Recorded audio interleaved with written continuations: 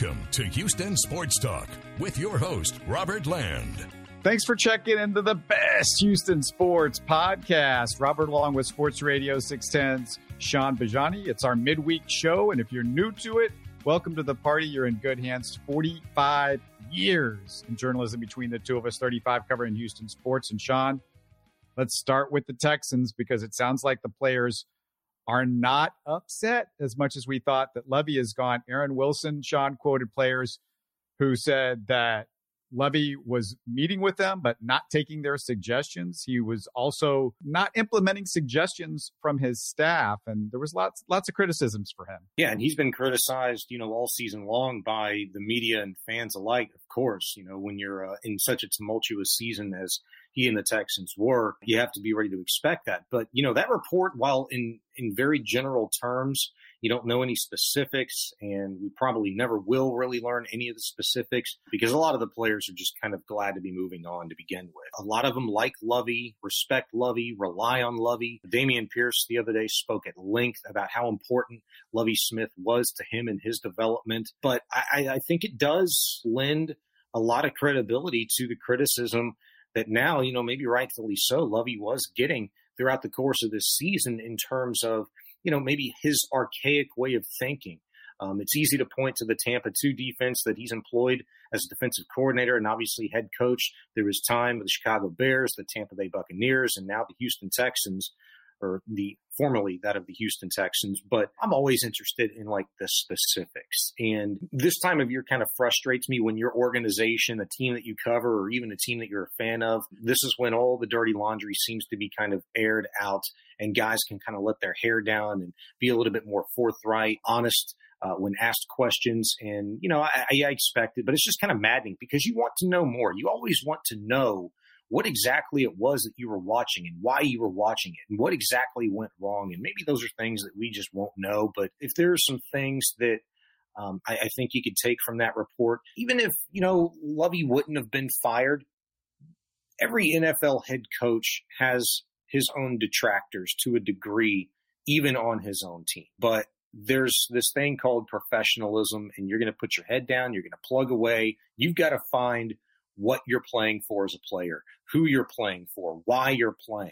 And it's easy, I think, at the end of the day, you can surmise really three things is, hey, you're playing for your next paycheck, you're playing for your next job, and you're playing just to stay as safe as possible and be as productive as possible and stay on the dang field. And so I think those things are always interesting. But, Lovie Smith was a very interesting character, this season. I kind of grew to recognize more as the year went along that if Lovie's saying this to the media, what is he really saying to his team? Because the guy was talking out both sides of his mouth. And one thing that players want and I think demand from the coaches, especially a head coach, is honesty, respect, and transparency. And obviously, he didn't offer three of those things to his players. And it might be 4 or 5 of them, but I think when you hear reports like this and there are anonymous sources attached, it's not just 4 or 5 guys. It's 4 or 5 guys speaking on behalf of a number of others. Maybe it's a majority, maybe it's split down the middle, but I always think these reports are interesting. Yeah, I defended his record when they hired him, but he's old and old guys don't like to change. And that's the problem. Basically, if you listen to the reports, is Lovie didn't like to change what he wanted to do. And Sean, we got to talk because there's a lot more going on with the Texans, with Caserio with some interesting comments just earlier this morning as you and I are talking. You and I are talking on Wednesday afternoon, but just a reminder for everybody out there to subscribe and comment. It's the best way to support the show. Listen to every new show on your favorite podcast app. If you need a Rockets fix, watch the last show with Frank from the Rockets Chop Shop. We looked at a potential few Rockets coaches if they decide to make a change, which we're hoping they do. And we tried to parse out a couple of vets who this franchise could you really use in the locker room, including an ex-Rocket who I suggested. Back to the Texans, though. And Sean, Caserio made some news in an interview with your station, Sports Radio 610. He said John Mechie looks in better shape than he did right after the draft. He's improved his overall strength, and there's a chance he'll be ready for their offseason program. So at least one Texan positive. Caserio also said the idea that nobody's interested in the Texans coaching job couldn't be further from the truth. Yeah. It remains to be seen, though. Words are words, and he'd said it himself a couple of nights ago when he made himself available along with Cal McNair to the media that it's not about the words, but it's about action. So I know they've put in requests to somewhere between 6 and 8 candidates that they would like to interview. I want to see who's interviewed. Obviously, they can begin virtual interviews, and they might already have done that, starting today after he'd gotten off the horn with, Payne and Pendergast this morning. But I want to know who he's actually talking to, and if, in fact, there are fruitful, meaningful, constructive visits with the top coaching candidates in the league. That's what it all comes down to. That's what matters most. And look, he'd set himself up, Robert, to more questions being asked and wondered by fans and media types because of everything that he'd said. And I thought a lot of it was unnecessary. Most of it was unprompted. It's one thing to say when you're asked specifically, hey, you're the guy that this falls on when you've hired and fired 2 consecutive one-and-done coaches. When does it become less about the coach and more about something else? Obviously, a nod to him. And he addressed that, with a fairly lengthy response, as he typically does. But within that response, he'd said, it's weird how he phrased it, but, you were ultimately able to put it in a nutshell and said, hey, if a candidate feels like I'm not worthwhile to be in the position that I'm in as general manager, then I have to acknowledge that and accept that. And we all take that as, well, he would acknowledge and accept that and maybe step down, maybe understand his fate if, in fact, it would come via a firing from Cal McNair. We're all left to our own devices and wondering what exactly this guy meant in saying that. And he doubled and tripled down on it, made mention of that 2 more times over the course of the next 2 questions. So he'd set himself up for failure in regards to, the lack of faith that maybe even people have in himself. Well, he told Pendergast and Payne this morning, he said he didn't really express himself right. He said he just wanted to say that he was accountable for what's happened. But he'd said that, and he'd done a good job of that in his opening statement, talked about accountability and utilizing more resources this year, this offseason than he had in the past. And so you don't need to say anything else besides that. He'd spent, about an hour answering questions, and ultimately the only real answer that we got to anything was a question asked by Mark Berman in relation to the rest of the coaching staff and what their future might be. I mean, that was the most solid thing that we got, and it's one that anybody else could have answered because, well, we know that they weren't fired along with Lovie Smith. There was no report about that, so it's up to Caserio and his further evaluations and whoever those candidates or the candidate is that will become the next head coach and whether or not they want to retain those coordinators or position coaches. So, I thought the way that the Texans sold that the other night, particularly Cal McNair, who'd said, hey, I'm going to be available and offer clarification on anything that you might need. Well, we needed a ton of clarification, as is typically the case when Nick Caserio speaks, and he didn't do it publicly, which matters most because you're not just speaking to 30 members of the media and cameramen in an auditorium. You're speaking to the entire fan base and the entire city of Houston when your press conference is broadcast live. And people are going to be talking about nothing more than just what they heard from you. And really, for Cal's sake, what they didn't hear from him. Honestly, nobody would care that Caserio was terrible at press conferences, like a Bill Belichick, his old boss in New England, if he was winning. And he's not good at it. Cal McNair's not good at it. He also said in the press conference that he was going to use resources the Texans had available more than he has in the past. And you and I wondered aloud, what were those resources in the last show that we did? But he told Payne and Pendergast he was referring to research and development resources that he had, his scouting staff, along with people he knows around the NFL. Do you think that's everything he's talking about, or does that sound about right to you? No. I mean, for a guy like Nick Caserio, who's lauded as being such an intelligent individual and coming from the program in which he did in New England for so many years and serving in various capacities up there and starting from the ground and working all the way up to even being considered to be a general manager before he took the Texans job, the number one thing you're in charge of along the way and always utilizing along the way that you would expect to basically have on speed dial and at the ready when you do get that job as general manager. And mind you, he's going into year 3 with the Texans in that role, is research and development, utilizing the personnel that your owner, your boss has hired and is paying for to help you do your job.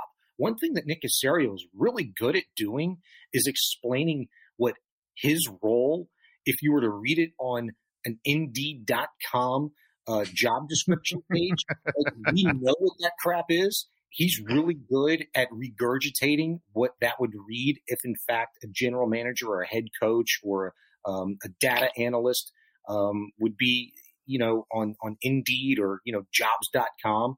But at the end of the day, like, we need to know more. We deserve to know more. The fans deserve to know that you know what the heck you're doing. And it does come down to action. I honestly think he was referring to Cal McNair. I think he was referring to Grissom, without naming 2 guys in particular, guys in higher roles that, in past when Jamie Roots was alive and he was filled that team president role with the Houston Texans, he was responsible for a myriad of things and, understood enough about the business side and the football side to interject and to step in for guidance, for help, for, advice to those individuals that were charged with making difficult decisions. And, I think it takes time for those roles to develop, for those people in those roles rather to develop and kind of, earn trust. But you just said it right there. You just said it. Trust. Caserio came in, and I don't think he trusted much of anybody.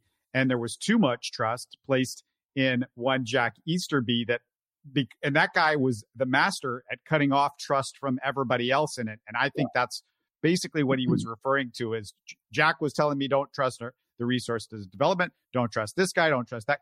Jack didn't trust anybody. There's a reason why Jack didn't trust anybody, because he was the master of stabbing everybody in the back and making everybody feel like they weren't a part of the process. And so I think that's kind of what Caserio was saying is like, hey, I need to start trusting these other people that I was not allowed to trust in the first year and a half that I was here.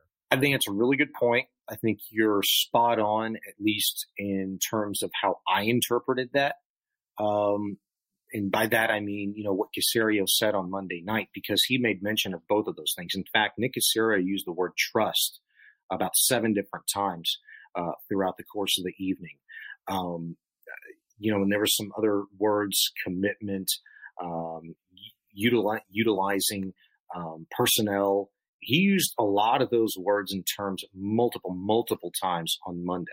But one thing in particular that he did say, I think a couple of times, I went back and I parsed through this transcript because that's what you have to do. I mean, it's not like I'm looking to, create these conspiracy theories. It's that you think you know what he's saying when he's live and in person and in front of you, but it's so damn hard to follow. You have to go back and watch and listen and read these things to really get the grasp. And sometimes it's even hard to do then. But he'd said it doesn't come down to any one individual. And he prefaced what he wanted to see happen going forward in terms of utilizing personnel and trusting the people already in place that have been in place in specific roles. So what that told me is that was a wink and a nod in a very subtle way to mention the fact that Jack Easterby is no longer here. I think the way we're talking about it, and there's a lot of other people in this town, media types, sports talk show hosts, columnists, you name it, Robert. I mean, we've all parsed through this and come up with our own takes. But at the end of the day, we all arrive at the same conclusion, and that's Jack Easterby wasn't vibing. Jack Easterby was crooked. Jack Easterby was the common denominator, in terms of what went wrong and why it was going wrong and why it was taking so damn long to see any progress in terms of this rebuild. Well, now that he's gone. Hey, Sean, I'm thinking as you're talking right now, I would give anything, and I've been thinking about this all week. I'd give anything to be in one of these meetings with these head coaches and see what they're asking Nick Caserio. Yes. And I'm just going to say it right now. If you get a recording of one of those meetings and what they asked Caserio, Sean Bajani will give you $100,000 for the recording of that meeting. That's a guarantee. Hey, if I come into contact with it first, I'm trying to sell it to TMZ or something, right? See how much money KPRC or CBS or ABC here in the local market can offer me for that, or maybe Berman forks over his cash cow. But I think that's a really interesting point that you just brought up too, because we mentioned it with each other the other night in our post-press conference conversation, that it's the candidates who are plugged in via agents. There's coaches' agents who are also, representing players and so on and so forth, and they're all connected. They've got information. They've been made privy to specific things and issues that this organization's been dealing with over the course of the last 2 + 3 years, really. They have the opportunity to ask much more poignant questions, specific questions. And so what Caserio was faced with on Monday is going to be nothing to what, there's potential for Ben Johnson or D'Amico Ryans or Shane Steichen, you name a candidate, what they're going to be asking and what they should be asking, what they need to know to create a working relationship, and why it failed with Kelly, why it failed with Smith. Regardless, in that we know locally, we know much more about why those situations failed, because they were set up to. It was smoke and mirrors. They weren't supposed to work.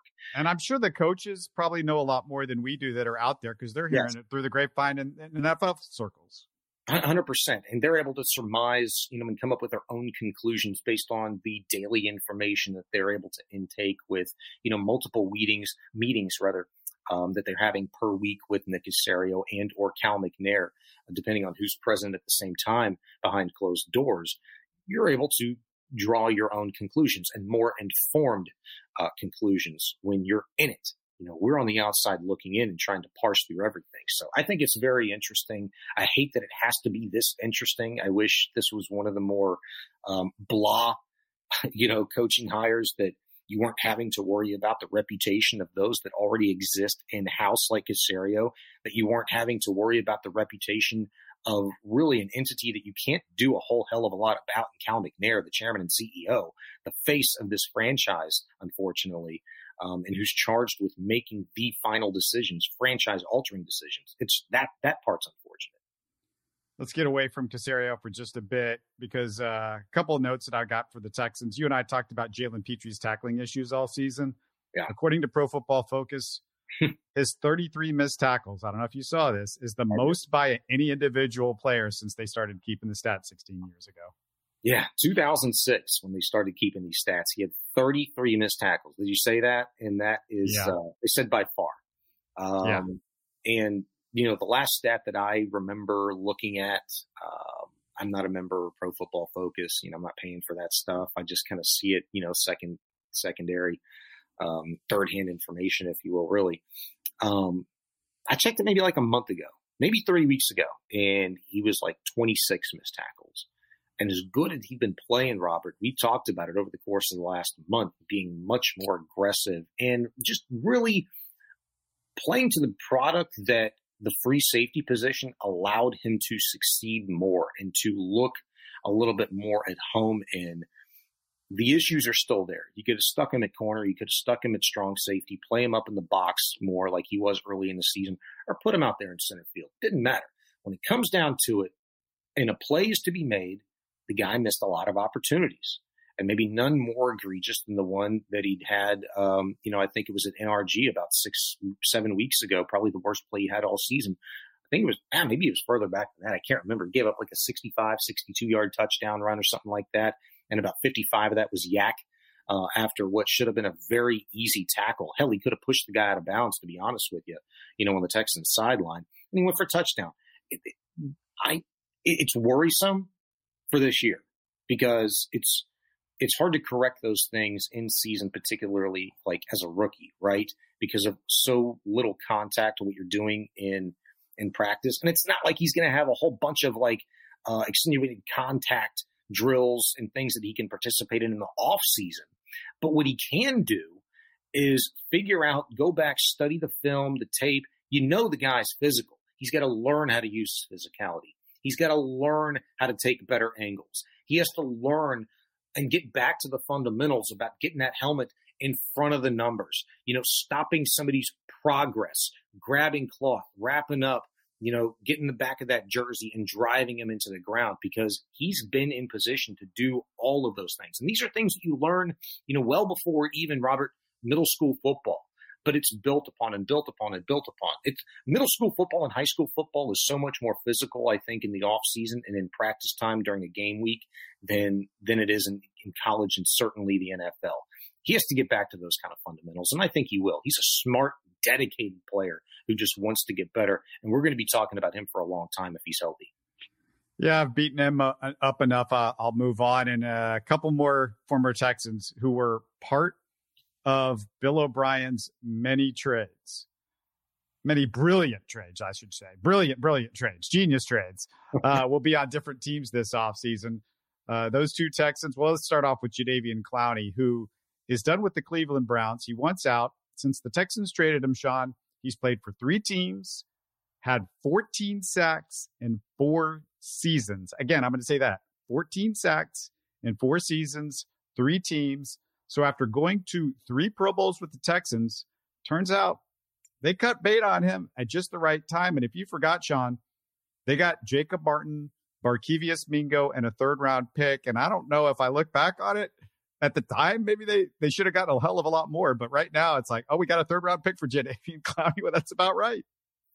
Yeah, I thought at the time, if I remember correctly, they probably could have gotten a little bit more. But I liked Jacob Martin. I liked Barkevious Mingo at the time. I thought they could come in and be pretty good players for the Texans.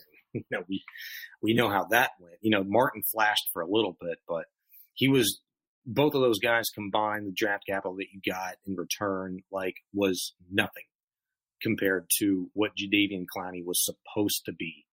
And really showed potential, for a little bit in his early years here, Robert. I mean, he looked like he could be an ascending player, but he just never was able to take that next step. And, his exit in Cleveland is very odd to me. I say odd. It's not odd. I think about it maybe a little bit differently than other people. What did he say upon the end of the regular season? That he was angry that his defensive coaches weren't using him to his strengths. They were putting not Von Miller. Who are they putting on the best lineman or whatever? And he wanted that opportunity to shine. I can't remember what player it was they were talking about. Well, think about this though, Sean. This was a guy that made his reputation in a lot of ways on one play. I mean, obviously the skill set was there, but it's basically a guy that everybody got super high on because of one play, and there was moments. And I bring that up because you look at somebody like a CJ Stroud who had one game. There are moments. It's moments. Yeah. No, that's a great point. I mean, you took the words right out of my mouth. That's what you have to be careful with. You have to trust, the total evaluation. And maybe these talent evaluators, these scouts, these coaches, these general managers, need to say that out loud to themselves in the mirror every single day during the freaking combine. I don't give a damn, if a guy measures about 3/4 of an inch shorter than you thought he was or whatever he was listed at in college, or comes in about 8 or 9, 10 pounds underweight or overweight, whatever the case may be. Look in totality. If it's 2 years, 3 years, 4 years, 5 years, however long or big of the sample size you have to grade a player out, look at it in totality. And, then you can kind of make a judgment. And I have to believe, I think a lot of these guys probably do. I think it's exacerbated, on behalf of the media that so much attention is put on the combine. The combine's for us. We like to see great talent, do great and superior things that we can only, dream of doing. And we get to see that. And we think it all comes down to that. I really don't think it does. I just think. Well, Caserio said it in his interview today on 610. He said, this is about your resumes on the football field. And yes. He didn't say I don't discount the combine, but he specifically said the resumes on the football field. Yes, and that's what he should say, and that's the case that it should be. But I think media, puts too much crap, on, general managers, coaches, and scouts for utilizing just the combine. It factors in. And sometimes is that a determining factor if, in fact, you're a prototype guy, if you're a size guy, and this does exist. Sean Payton even said it on the Colin Cowherd show with respect to quarterbacks. Man, are they going to stop drafting small guys in the first round? They're prototype guys. A guy should be this big and weigh this much and have this stature and this frame to put on good, healthy weight to play at the optimum level that his position is demanding of him in the NFL. I get all that stuff. It's just about totality. You can't let that always be the deciding factor, because then you're doing everything that you're going against everything in terms of the conversation that we've had more specifically in baseball, Robert, when you talk about here's the analytics guys, and then here's the guys like Dusty Baker that, tries to really use both, but says, hey, it's really kind of what's here and up here that has to factor in too. How heady, how much heart are they playing with, that kind of thing, because that can change a lot in terms of what the measurables say or don't say. I just wanted to make one quick point on Clowney, though. Don't you think this is an effort by him to just play and earn another contract? He never got the big, gigantic deal that he wanted initially from the Houston Texans. He never got it. He's been a one-year contract guy every single year since he played with the Texans. Maybe he signed a 2-year deal with an option or whatever in Seattle. I can't remember. But I think this is an effort to say, hey, it's not my fault. It's the coach's fault. They didn't put me in the right. Look, hold on. That ship, I don't care. I know you're kind of trying to incite me, but yeah, that ship's passed. You've gone through 4 teams have said, we're not interested in doing a long-term contract with you. Yeah. And he screwed it up. And everybody knows what Jadeveon Clowney is and whatever. And to me, it's way more interesting to me that the Arizona Cardinals, this was the other Bill O'Brien guy, that they're trying to trade DeAndre Hopkins because, he was not a DeAndre Hopkins guy as far as off the field. He just did not like his work ethic, what we heard behind the scenes, that he didn't show up for practice during the week. He didn't seem to want to do that. And so he's now on the trade market. And I don't know if we could interest you in a Brandon Cooks and a 2nd-round pick to get DeAndre Hopkins back. But I'm just saying that, hey, DeAndre Hopkins not being wanted back by the Cardinals, I find is pretty interesting. And I don't know if it doesn't make right what Bill O'Brien, but at least he might have been right about the DeAndre Hopkins off the field. It was so stupid that he got rid of him for that little. If you wanted to trade DeAndre Hopkins because you didn't trust him off the field, I don't know about that, but I think that was still a bad idea. But if you're going to trade him, you can't get the garbage that you got back from him. But I just thought it was interesting that all of a sudden the Cardinals aren't interested in DeAndre Hopkins. He's still in his prime, still got a couple of years left on his contract. Yeah, what is he, 31? I think maybe entering his age 32 season, or I don't know if he'll be 31 for the 2023 season or not. But yeah, I mean, the guy's still clearly got a ton of game left. But what you just said in terms of what he was like off the field and the work that he didn't put in, to get better on the field and really to make others better around him on the field. That's stuff that we heard, even when he was here.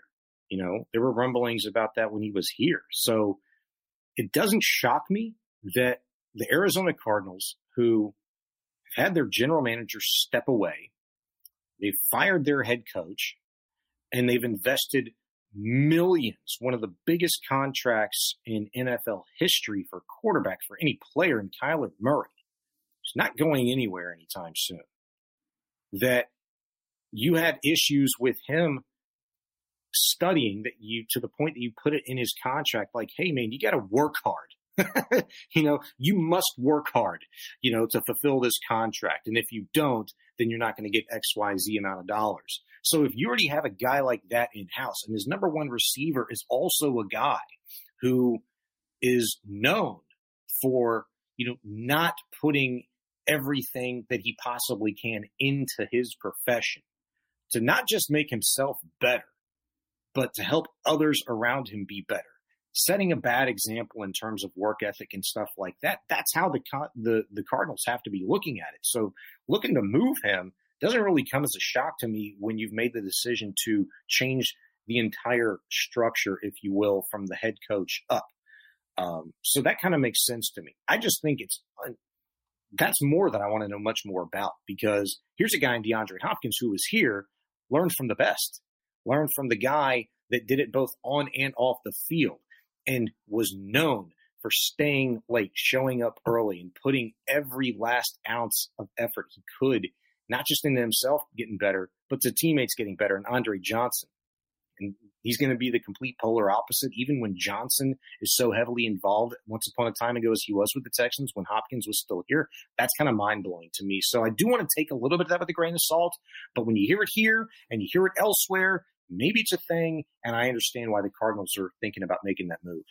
Yeah, and it pains me to even give Bill O'Brien credit for anything. And of course, like I said, you need to give him credit for anything. You could have traded DeAndre Hopkins and gotten fair market value back in return for him, and it wouldn't be a thing.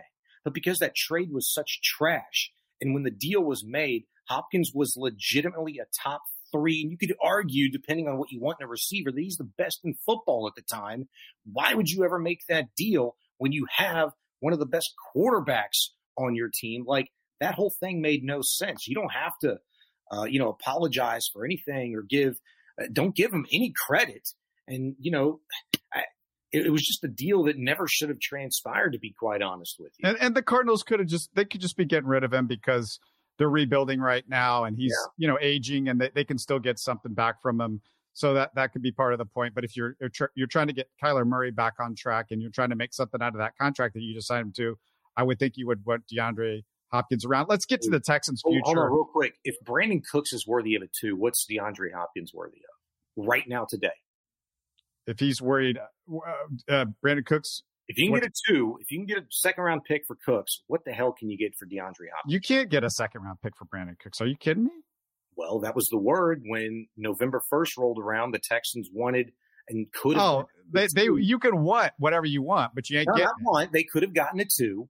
They could have gotten a 2, and he's been traded for second-round picks twice before already. And the Texans had a deal on the table for a second-round pick, but they didn't want to eat the money, and so the deal was squashed. So that tells me at the time, Cooks was worth a 2.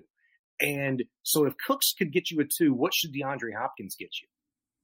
Yeah, I mean, sure, he should be able to get you more than a second-round pick, but I don't think he's going to get a first-round pick at this age and where his contract is right now. No. And I mean, I just, it might be multiple second-round picks. It might be multiple picks, but it's not going to be a first-round. You don't get first-round picks in the NFL unless it's a quarterback or unless it's somebody really young on a really cheap contract or something like that.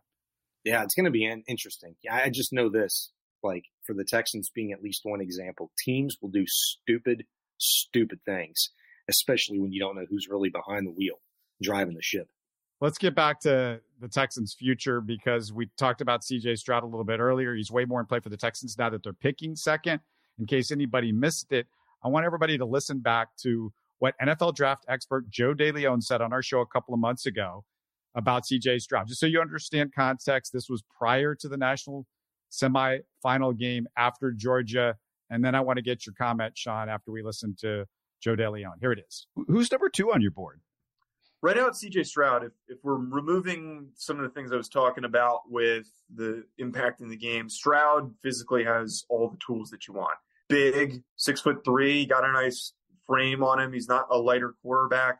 His arm is fantastic, and then his mobility, his athleticism. We've even seen him in some games this year, particularly the Northwestern one, where he used his legs to his advantage, and I believe he rushed for more yards than he threw for. So we've got another guy that looks like Justin Fields in a way. I'm not comparing that directly, but there are some similarities to be made there. I think that Stroud has been really, really good in some spots, but the one thing that does become concerning with C.J. Stroud from Ohio State is that being an Ohio State quarterback, you're not asked to make a lot of decisions. There are a lot of limitations on what is required of you reading a defense, looking at what's in front of you. And this is part of the reason why I have Bryce ahead of him, is that Bryce is actually asked to read a defense, go through his progressions. We have seen times where CJ has overthought things, not really know where to take the football, and he has still tried to force it into one of his initial reads. That decision-making needs to be worked on. And again, it's something that we talk about every single year with these Ohio State quarterbacks that is a concern. And that's something that's not going to be figured out until he gets to the NFL. It's something that is going to take him being thrown into the water to determine if he is going to be able to take that next step. It's not going to happen in the next few weeks at Ohio State, and it didn't happen at all this season at Ohio State because he wasn't asked to do anything differently. Is there a big drop between Bryce and CJ? No, I don't think so. Just because of their differences. If we're grading purely off of talent, CJ Stroud is ahead of Bryce Young. If we're grading purely off of processing ability and awareness and composure, Bryce Young's ahead of him. This is a 1A, 1B situation. It just purely depends on what a team is working for and what they're dealing with. I think that Bryce fits better for a team that might be more properly positioned to win sooner. And then a guy like CJ Stroud is going to be better positioned for a team maybe that is developing a little bit. You know, someone that is going to be a couple years away. And like what we're seeing with Justin Fields and the Bears right now. He's still figuring out the position. His decision-making is not entirely there. And the Bears are a team that's still figuring themselves out. So he doesn't have time. He has time. He doesn't need to figure it out right this second because there's not an expectation to necessarily win games. There you go, Sean. What do you think? I thought De Leon was really good right there. And I was waiting for him to get to the second part of CJ Stroud because the whole time that he's talking about everything that Stroud is, that Young is not in terms of measurables, and more of a prototypical type of quarterback in terms of side and arm and, you know, ability to what the NFL is looking to do more now with their quarterbacks coming in that are young, utilizing his legs. I was waiting for him to say, yeah, but like, here's what we've learned about Bryce Young in terms of processing information, reading a defense. You know, that was always my first question in terms of a quarterback. Like, I don't care about measurables. I don't care what I'm seeing on Saturdays. I want to know what he's being asked to do. If it's predetermined reads, it's a little bit easier to get away with that sort of thing with collegiate defenses than obviously it is for NFL defenses because we see those struggles week in and week out in the NFL. But when he said Stroud, you know, does struggle a little bit with, you know, the process and forcing balls into his initial read and stuff like that. That's what I care about because I know what I'm seeing in terms of his athletic ability. And if you gave me CJ Stroud's athletic ability with Bryce Young's smarts, his football IQ, I mean, we'd be talking about, you know, a Trevor Lawrence can't miss, quote unquote, type of guy. We'd be talking about that dude, Andrew Luck. We'd be talking about that guy that doesn't exist in this draft, right? But I liked how he, you know, kind of summed it up where it was like, okay, this is like a 1A, 1B kind of a thing. But when he was saying that too, I was like, is it though? Because ultimately, you know, I want a guy, especially a quarterback, that when I'm at the stage, and maybe I really don't care what stage an NFL team is, but I'll use the Texans as an example. I mean, like, they're mired in a heaping, steaming pile of crap right now, you know, as an organization. They need help. And you don't have time to really roll the dice and just hope a guy works out. I want as close to an NFL-ready guy as you possibly can give me. And everything says it should be Bryce Young, except for his size or lack thereof.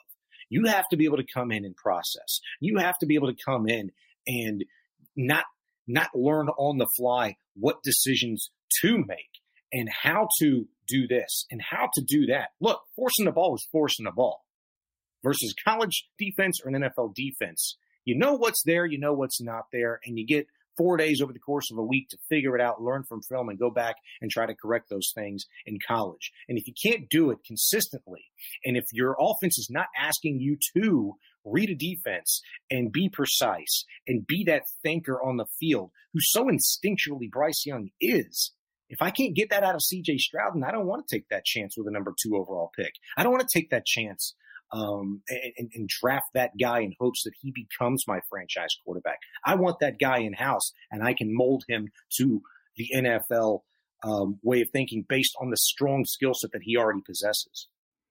Yeah, it's interesting because if you're at quarterback in high school right now, you got to think about this. Do I want to go to the college that makes me look best as an NFL player? Or do I want to go to somewhere like Ohio State that's going to make me look really good, but maybe NFL scouts are going to go, well, what can he really do? This is where you've got to be careful. And now we're going to have a couple of cycles, depending on what CJ Stroud does after what Justin Fields is trying to do, and see what's the result of them going to Ohio State versus, say, an Alabama or somewhere like that, that's more apt to show you what it's going to be like to be in the NFL. Sean, one last thing we need to get to, because I know you're about to run. You're heading out to cover the Houston Cougars tonight. We got to talk about them because, oh my God, they've won by 30 points or more 8 times this season. The most times they've done that since their 1977-78 season. This is pre-Phi Slamma-Jamma. That's how long ago that was. And can you believe they're not only number one in the nation, but they're the favorite, Sean, to win the national championship? Yeah, and I get nervous about that. I was excited. I saw that. I guess it hasn't changed because, this is the second time this season that the Cougars have been ranked number 1 overall in the nation. And I think even before they were ranked number 1, or maybe it was just right after, Robert, they were the favorites to win the national championship. And that makes me nervous as hell. Like, they already got a target on their back being number 1 in the country a couple of different times this season. And it's probably not going to be the last time either. They might relinquish this again, as, Kelvin Sampson made mention of after the first time they become number 1. Hey, it's a rental. We don't own anything. We still have a lot of season to play. We've got to earn that right, to keep that. But they do have a target on their back. And, I'm saying this kind of tongue in cheek, but I hate that, because how often is Vegas right? In terms of picking, the college basketball champion, the tournament champion in the preseason. It's so early on. I mean, there's still a ton of basketball to be played. So I don't like that, but I'm excited for it. And I'm excited because, for so long, man, we talk about the city of Houston, Robert, not getting a ton of respect. And always being, the bastard stepchild to New York or LA or Chicago or Philly or Boston even, you know what I mean? Like, in terms of the grand scheme of things in major cities. And particularly from a collegiate standpoint, this once upon a time ago, it's been 40 years since you've been able to be really, really excited on a consistent basis about this basketball program, and it being number 1 for the first time in decades. I mean, it's huge. It's gigantic. And basketball, was really they were playing catch up, when Kevin Sumlin had the football program rolling here, when he was a head coach, and Todd Whitting, stepped in, and the baseball program was going, and the track and field program has always kind of been there, underneath Blackburn and Carl Lewis and Burrell. And, it's where's basketball been? Well, now it's their time, man. And don't look now, but they've been doing this for about a 5-6 year stretch, where they've been really freaking good and have had opportunity upon opportunity upon opportunity to make noise, make something special, make a great run in the tournament.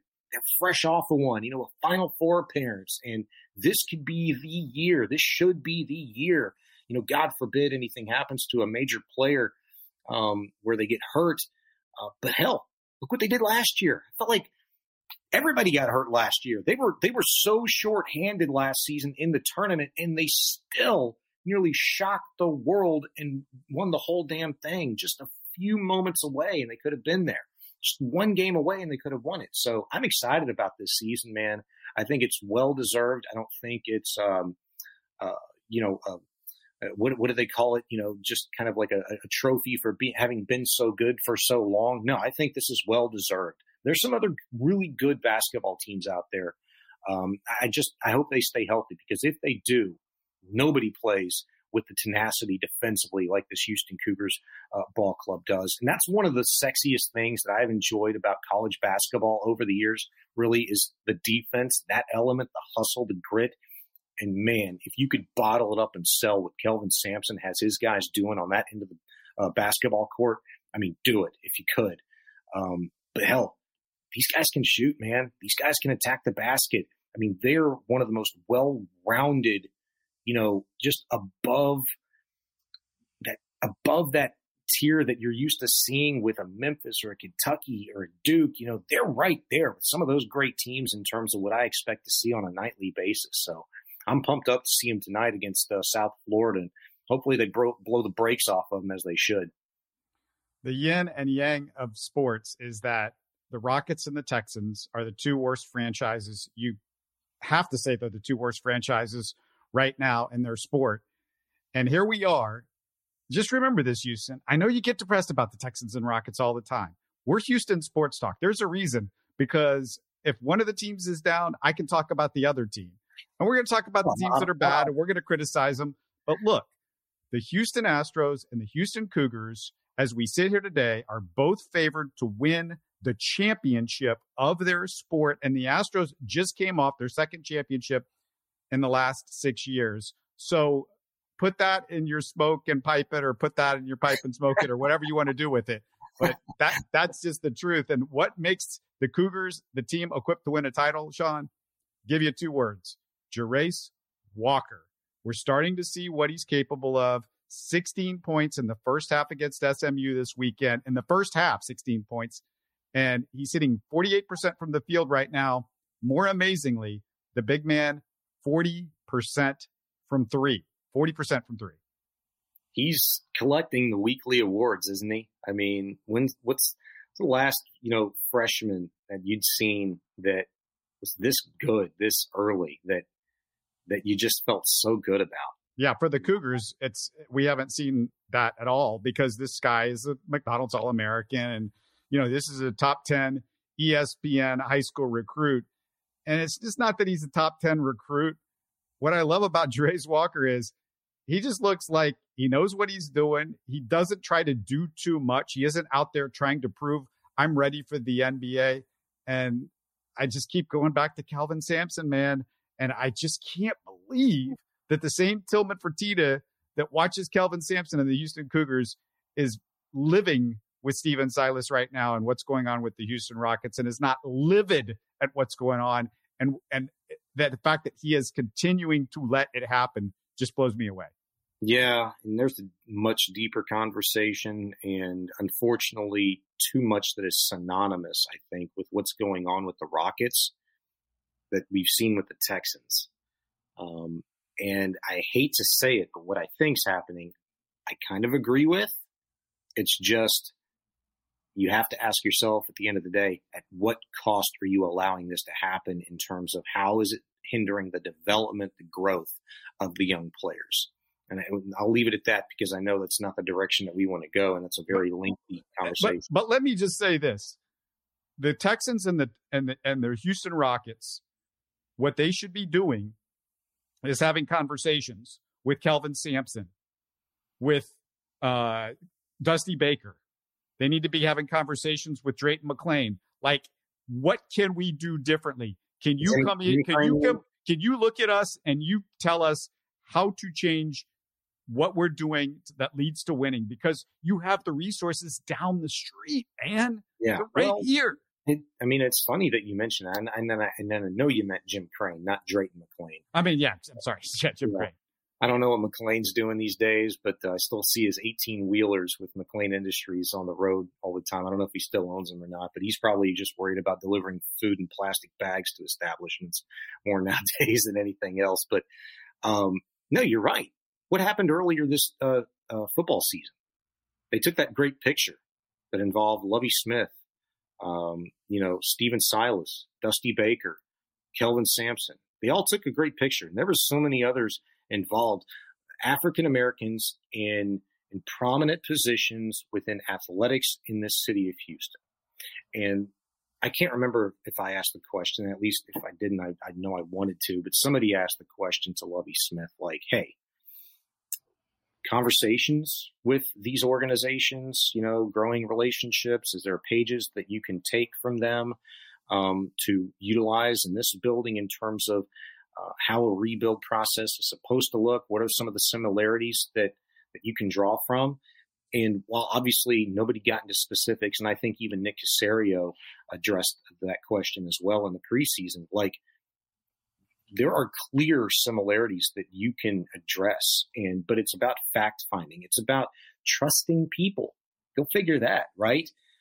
It's about developing people, developing talent, not just on a field or a court, but in the front office, because those are the guys that are there day in and day out, that are putting all of these processes in place and perfecting them for coaches and scouts and general managers to utilize. So it's all important. So I absolutely think there is a massive, massive benefit and a huge value there.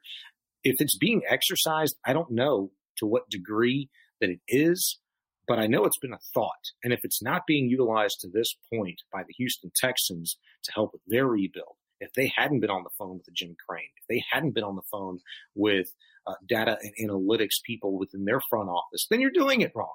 You're just doing it wrong. And let me just say, Cal McNair, I think he would benefit the most from going to Jim Crane and maybe Caserio was around Bill Belichick. So you assume this guy knows a little bit about winning and what it's going to take and everything. But I think Cal McNair needs to talk with Jim Crane.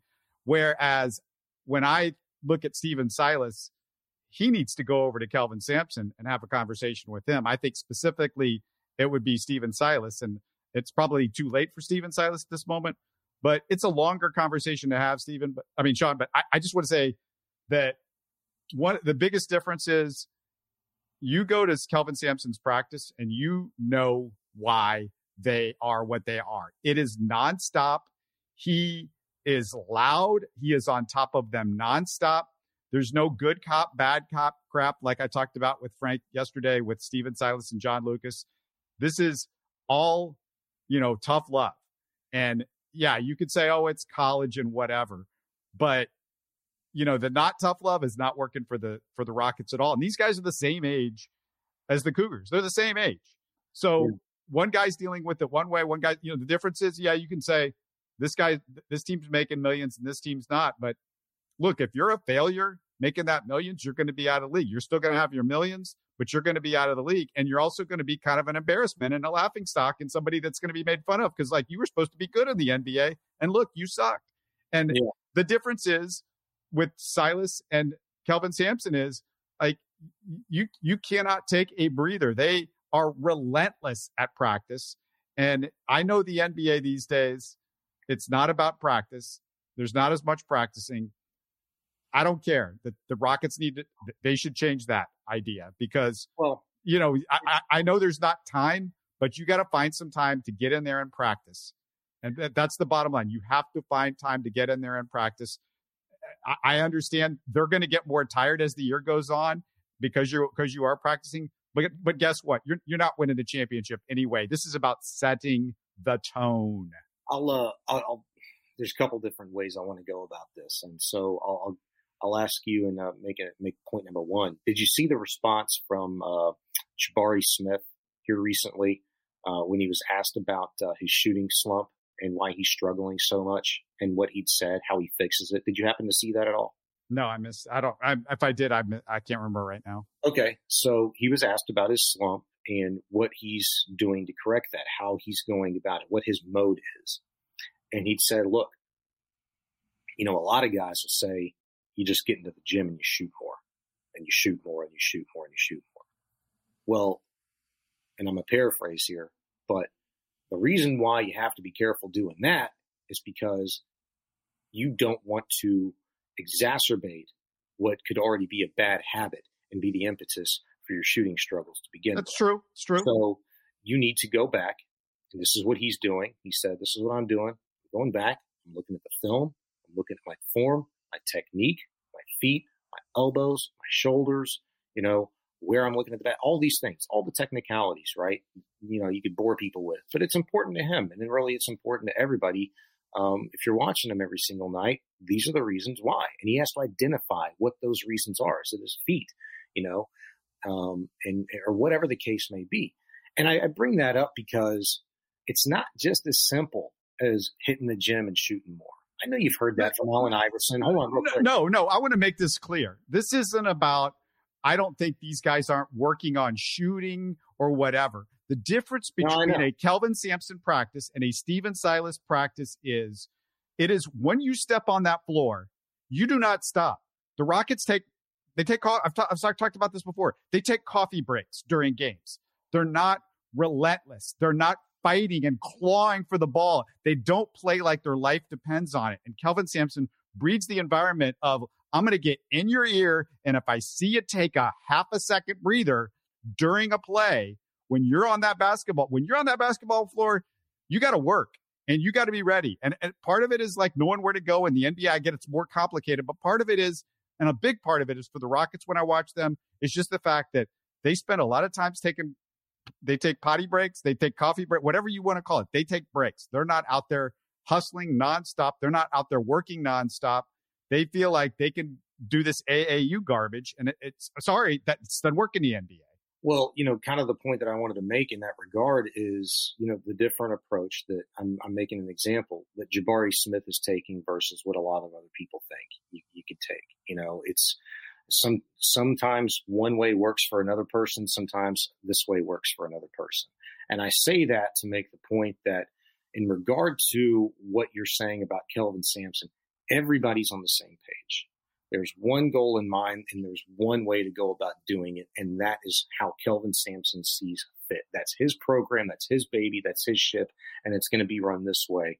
That's the best way that fits this group. That's who you recruited, because those guys fit you best, and you can mold them a little bit maybe easier than another type of character or personality. What's different about the Rockets is the Dr. Jekyll, Mr. Hyde thing between, Steven Silas and John Lucas. You have to be on the same page. There's time and place for the good cop, bad cop, but what that can do when, ultimately a lot of the other processes and expectations and really the accountability is not streamlined, is you can undermine your head coach. In that regard. And it's easy to kind of go to the other guy that is going to, maybe agree with you on this, that, or the other thing. Or maybe, John's a really tough guy to get along with. And man, he yells a lot. And, man, he's really tough on me. You're going to tend to migrate towards a Steven Silas. It creates division. It creates opportunity for players to undermine you. And people aren't on the same page in that regard. And when you're all not pulling together, it's going to be hard to be successful. And you talk about taking coffee breaks and stuff like that during the game, and you're wondering why you're seeing one extreme to the other, the Dr. Jekyll, Mr. Hyde kind of difference in the Rockets style of play. We have it at the top. You have it as your head, as your coaches. And so your players and your coaches are around each other more than they are their families, just like in any other sport. And you kind of are a product of your environment. So I'm not surprised at all about the Rockets' lackluster style of play, because the hustle and the way to just attack the game. I mean, they're not all on the same page. For again, like another season where you are uber talented with great skill sets across the board with a number of these guys that you drafted high and developed already. But it's like there is a clear sense of me, I, in that team. And you heard just as much from a guy like Eric Gordon even, a couple of weeks ago. He couldn't have said it better. And I don't even care why he said it, what he's going through. To me, he encapsulated perfectly what's going on with that Rocket roster right now when he basically called them selfish and they don't know how to be a team yet. He's right. I agree with them, but he's also part of the problem. And I'll just leave it at that. And I want to close things out by just reminding everybody that we're not doing a Texans postgame this weekend, believe it or not. There's not a game. I thought there might be a game. I thought maybe that they would give like the Texans and Bears a chance to go at it for the first pick in the draft, but they're not going to do it for us. So we're going to rearrange. Me and Sean are going to rearrange our schedule. We're going to try to do a couple of these a week. The plan is we're still working things out, but hopefully might be Mondays and Thursdays now. We're going to do shows, so keep that in mind. In the meantime, Sean is going out to cover the Cougs, and I know he's happy about it. Go Cougs, baby. It's been a minute since I've been there, so I'm looking to see about a 40, 50-point blowout tonight for my boys. You're listening to Houston Sports Talk. Hey, you can support the show by subscribing on YouTube and commenting on the videos. Listen to Houston Sports Talk on Spotify, Apple, Stitcher, and Google. Don't forget to tell a friend and share our show on social media. Spread the word, everybody. Thanks for listening.